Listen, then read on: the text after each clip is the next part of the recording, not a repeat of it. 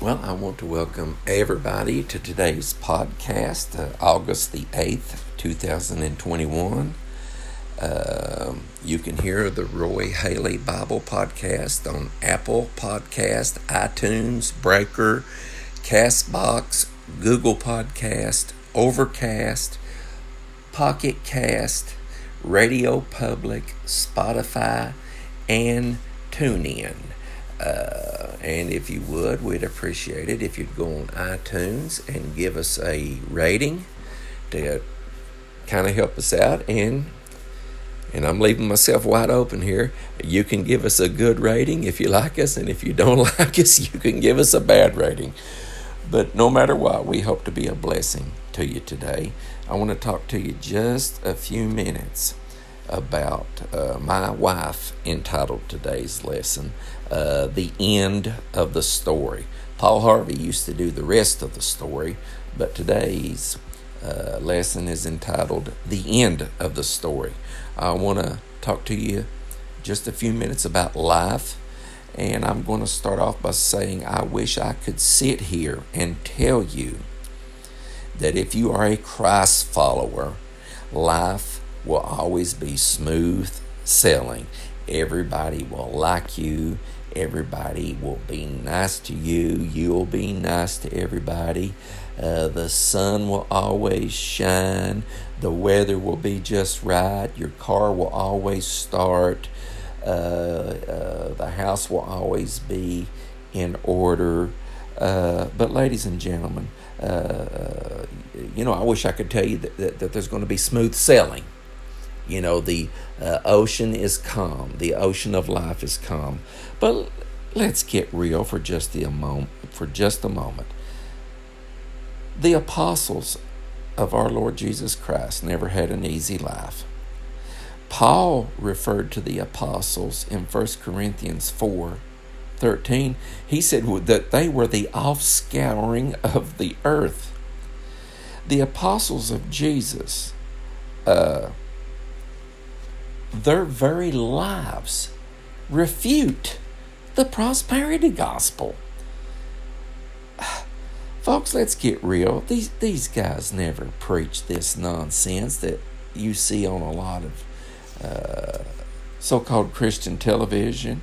Listen, Jesus started with 12 apostles. One of them committed suicide. 10 ended up being executed, and only John the Beloved died of old age. And I briefly covered this last week, but I just feel I need to stay on this a little bit. The Apostle Paul, who became a Christian later in his life, according to church history, he was beheaded because of the testimony of Jesus.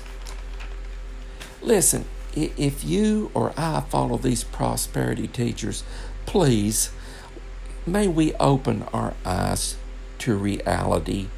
If what they say is true, the apostles of Jesus Christ were the biggest fools to ever walk the face of this earth. They could have been riding around in the finest chariots and living in the nicest homes in the Roman Empire, but instead they suffered reproach for the cause of Christ. Now, having said that, I'm not here to condemn having nice things either. It's not wrong to have a nice house, a nice car, a pretty yard, nice clothes. I'm not knocking. There's nothing wrong with that. Not a thing in this world. Don't become materialistic, but there is not a thing in the world wrong with having nice things, as long as we obtain these things honestly. But I'm going to give you a little statistic here, and I just recently read this. Now, things change, but I think approximately 53% of the world's population live on about the equivalent of $2 a day or less. 53% of the world's population live on the equivalent of $2 a day or even less. But I want to talk to you today about when life isn't fair, or life doesn't treat us as we think it should. And ladies and gentlemen, I hate to say this, but this happens sometimes. It's irrespective of who we are, whether we serve Jesus or we don't serve Jesus. It doesn't matter if we're rich or poor, skinny or fat, good looking or not good looking, whether we're hardworking or whether we're lazy. It does not matter. Sometimes life just does not go the way we think it should. I've got a little saying. I always say, I say it multiple times every week, but this is the saying: Jesus is always good, but sometimes life hits us right in the mouth. And as bad as I hate to say it, folks, even as Christians, believe it or not, they go through divorces. It's a shame when they do. It brings a reproach on the church. It brings a reproach on Christ. It brings a reproach on themselves. But Christians get divorced sometimes. Either one of the folks in the marriage gets carnal, or they both get carnal and don't live as they should. Christians go through divorces. Sometimes we get sick. Sometimes it's minor. Sometimes it's terminal and we die. This situation with this COVID, I never dreamed I'd ever see something like this. I mean, I thought about it, but I just never actually thought about it, actually me witnessing it with my own eyes. Just think, if you have survived COVID, you are actually a survivor, I believe, of germ warfare. I believe that virus come out of that Chinese lab. I believe it was a germ warfare lab. Now, I'm not saying they released it on purpose, because it killed a lot of their folks too. But I believe it accidentally got out. But if you had COVID and survived, you can say you are an actual survivor of germ warfare. Sometimes as Christians, we're going to have car wrecks. Sometimes as Christians, we're going to get jobs. Sometimes we're going to lose jobs, whether we get ourselves fired, or somebody just didn't like us and fired us, or we just weren't good employees and got ourselves fired. As Christians, sometimes our parents are going to die before us. Sometimes we may even die before our parents. If you are married, you or your spouse, one, more than likely will die before the other, unless something weird happens and you're in an automobile accident or something and you both go out. And listen, I'm not glorifying suffering here. I don't like suffering. I don't like pain. I don't like emotional pain. I do not like physical pain. I'm just telling you how life is. Sad to say, some of us have children that's going to die before us. And folks, I've been here 30 years. This November the 2nd, 30 years ago, I had a little girl that was diagnosed in June of 1991 of cancer. I actually thought she was going to get better, but in November of 91, she went on. And it was one of the worst times of my life. One of the worst times of my life. I almost never survived it. I almost never survived it. Some Christians live with chronic pain. You know, when I was in my 20s, I couldn't understand people in their 40s and 50s talking about their leg hurting or their back hurting or their arm hurting. Well, now I'm almost 60 and I can totally relate to it. My wife suffers from some pain because of an accident she had when she was 12 years of age, and it's been giving her problems here this past year. Something that happened when she was 12 is still causing her problems. But listen, I want to ask everybody a question. Where do we get this foolish notion that we are above having a bad day or going through pain in this life? And once again, I'm not glorifying pain. I hate pain. I don't get a thrill out of pain. I hate pain. But in church, Even as Christians. In church, sometimes we're going to suffer emotional pain. And sad to say, folks, sometimes we're going to hurt other people. I pray that we would guard against that, but we're going to hurt people. So let's always, the half-brother of Jesus, James, in his book, says, let every man be swift to hear and slow to speak and slow to wrath. For the wrath of man does not work the righteousness of God. All we have to do is think before we speak. Am I going to hurt somebody by what I'm about to say? Oh, that would cut out most of us half of our vocabulary. I know one pastor, he said after church one morning, one of his parishioners was talking to him about, he didn't go into what was going on with him, but they were going through a dilemma. And he said his parishioner said, why is this happening to me? Now, I can't remember if the pastor looked at the parishioner and said this or he just thought it. But his next thought was, why not you? Why not you? Listen, I am one of those people who have said, why me? And if the Lord tarries and I live a few more years, I'll probably say, why me again? Why is this happening to me? But when it gets right down to the nitty-gritty, why not me? What? Who put me above pain? You know, even Jesus himself said, in this world, you're going to have tribulation, but be of good cheer. I have overcome the world. And listen, I'm not trying to, in what I'm about to say, I'm not trying to sound rude, but in the U.S., the United States, we are so blessed just by living in this country that I'm afraid sometimes we carry it over into our Christianity and think that life will always be good. And I always want life to be good. But ladies and gentlemen, sad to say, we have deceived ourselves into thinking we are above pain, and we're not.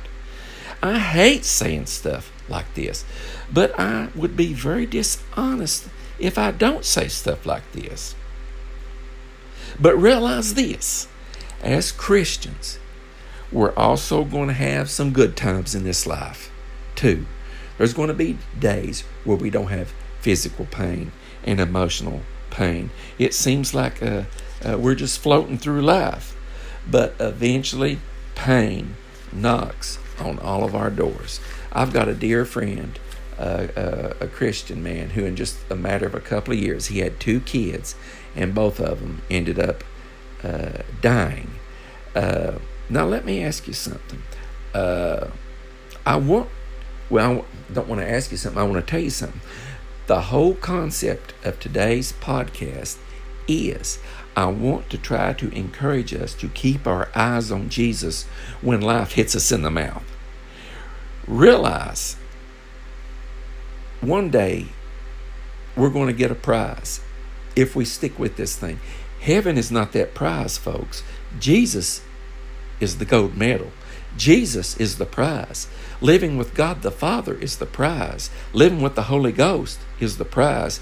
In the book of Galatians, the Bible says, be not weary in well-doing, for we shall reap in due season if we faint not. Realize, as Christians, we must realize that this world is not our home, as it now is. We're only passing through. When we need to realize that when we are going through a dilemma, or I want to say it like this, me personally, when I go through a dilemma, do you know what it does? And I don't mean I stub my toe. I don't mean I trip and fall. I mean when I'm going through something really horrendous, emotional, I get homesick for heaven. I get homesick for my eternal home to go live with Jesus forever. But folks, we got to realize that God allows trials to strengthen us as Christians if we allow them to. Once again, in the book of James, who is the half-brother of Jesus, in chapter 1, he said, count it all joy when you fall into divers or various trials, knowing this, that the trying of your faith worketh patience. And that word patience there doesn't mean ho-humness again. It means endurance. It's a spiritual workout. It's also to show us, once again, that this present world is not our home. realize that God allows us to go through dilemmas so that He may deliver us and that we can be a blessing to someone else who is going through something, maybe even something similar to what we've been through. Into 1991, I really couldn't sympathize with somebody. I mean, I could try to sympathize with somebody who had lost a child, but I really couldn't because I had never been there. No, God didn't cause my child to die. I'm not saying that. That's just life, folks. But Paul in 2 Corinthians chapter 1, verses 3 and 4, he said, "Blessed be God, even the Father of our Lord Jesus Christ, the Father of mercies and God of all comfort, who comforts us in all our tribulation, that we may be able to comfort those who are in trouble by the same comfort wherewith we ourselves are comforted of God." I can help somebody. For those of you that know me, in a 3-year period, I lost a daughter, mother, and dad to cancer. Now, a lot of people lose family members. It's kind of odd to lose that many that close together, but unfortunately, that happens to some of us sometimes. I can help somebody who's maybe going through something like that. A lot of tragedies just hit you, bam, bam, bam, right out of the blue. But I want to talk to you just a few more minutes, and I'm getting ready to close, about what is the end of the story. Ladies and gentlemen, realize that eventually eternal rest is coming to us as God's children. Read the book of Revelation, especially the last 2 chapters. You can see what's waiting on us if we stick with this. The Bible says God shall wipe away all tears from their eyes. There's not going to be any more death, nor sorrow, nor crying. Neither shall there be any more pain, for the former things have passed away. Jesus is eventually going to fix everything. I heard one brother say it like this. He said, when we get to the other side, he said, and we look back on everything we went through on earth, he said it's going to be the equivalent of about staying one night in a bad hotel room. Just staying one night. The key, ladies and gentlemen, is riding out the storm. Keeping your eye on Jesus when storms of life assail us, and it's going to assail all of us eventually. I was talking about, sometimes kids, I meant to say this earlier, but kids, our own kids can break our hearts sometimes. I wish they didn't, but they do, unfortunately, but we press on. Whoever wrote the book of Hebrews, most Bible scholars believe it was the Apostle Paul, but in Hebrews 12 it says, "Therefore, seeing we are compassed or surrounded with so great a cloud of witnesses," the Bible says, "let us lay aside every weight and the sin that doeth so easily beset or entangles us, and let us run with patience," that means endurance, "the race that is set before us, looking unto Jesus, the author and finisher of our faith." So, ladies and gentlemen, the key to winning at life storms is keeping your eyes on Jesus. One little quick story, and I'm going to close. Dear friend of mine, a pastor, Glenn DeZena, I started working out. This is way back in the 80s, and I stayed with it a very short time and went on to other stuff that was really not important. But I challenged him one day. I think I told him, if you can do 10 pull-ups, I will buy you a lobster dinner. He said, I can do it. So he grabbed a hold of that pull-up bar, and he was moving on. 1, 2, 3, 4. Oh man. And even back at around 1989, when this was, a lobster dinner is about $30. I thought, oh my goodness, I'm going to have to buy this guy a lobster dinner. But after about the 5th pull-up, you know what happened? He began to weaken, and finally he let loose of the chin-up bar or pull-up bar, whatever you want to call it. And you know what I tell people every time I do this illustration? You know what Brother Glenn did? He took his eyes off the lobster and began to focus on the pain. And no, I didn't have to buy him a lobster. Now, folks, I'm not telling you to keep your eyes on the lobster, but I'm telling you to keep your eyes on the Lord Jesus Christ, and he'll get you through to the other side. This is the longest podcast I've ever done. It's 20-some minutes. I apologize for you attention deficit people, but hang in there. I hope you listen to it until the end. Until next time, God bless.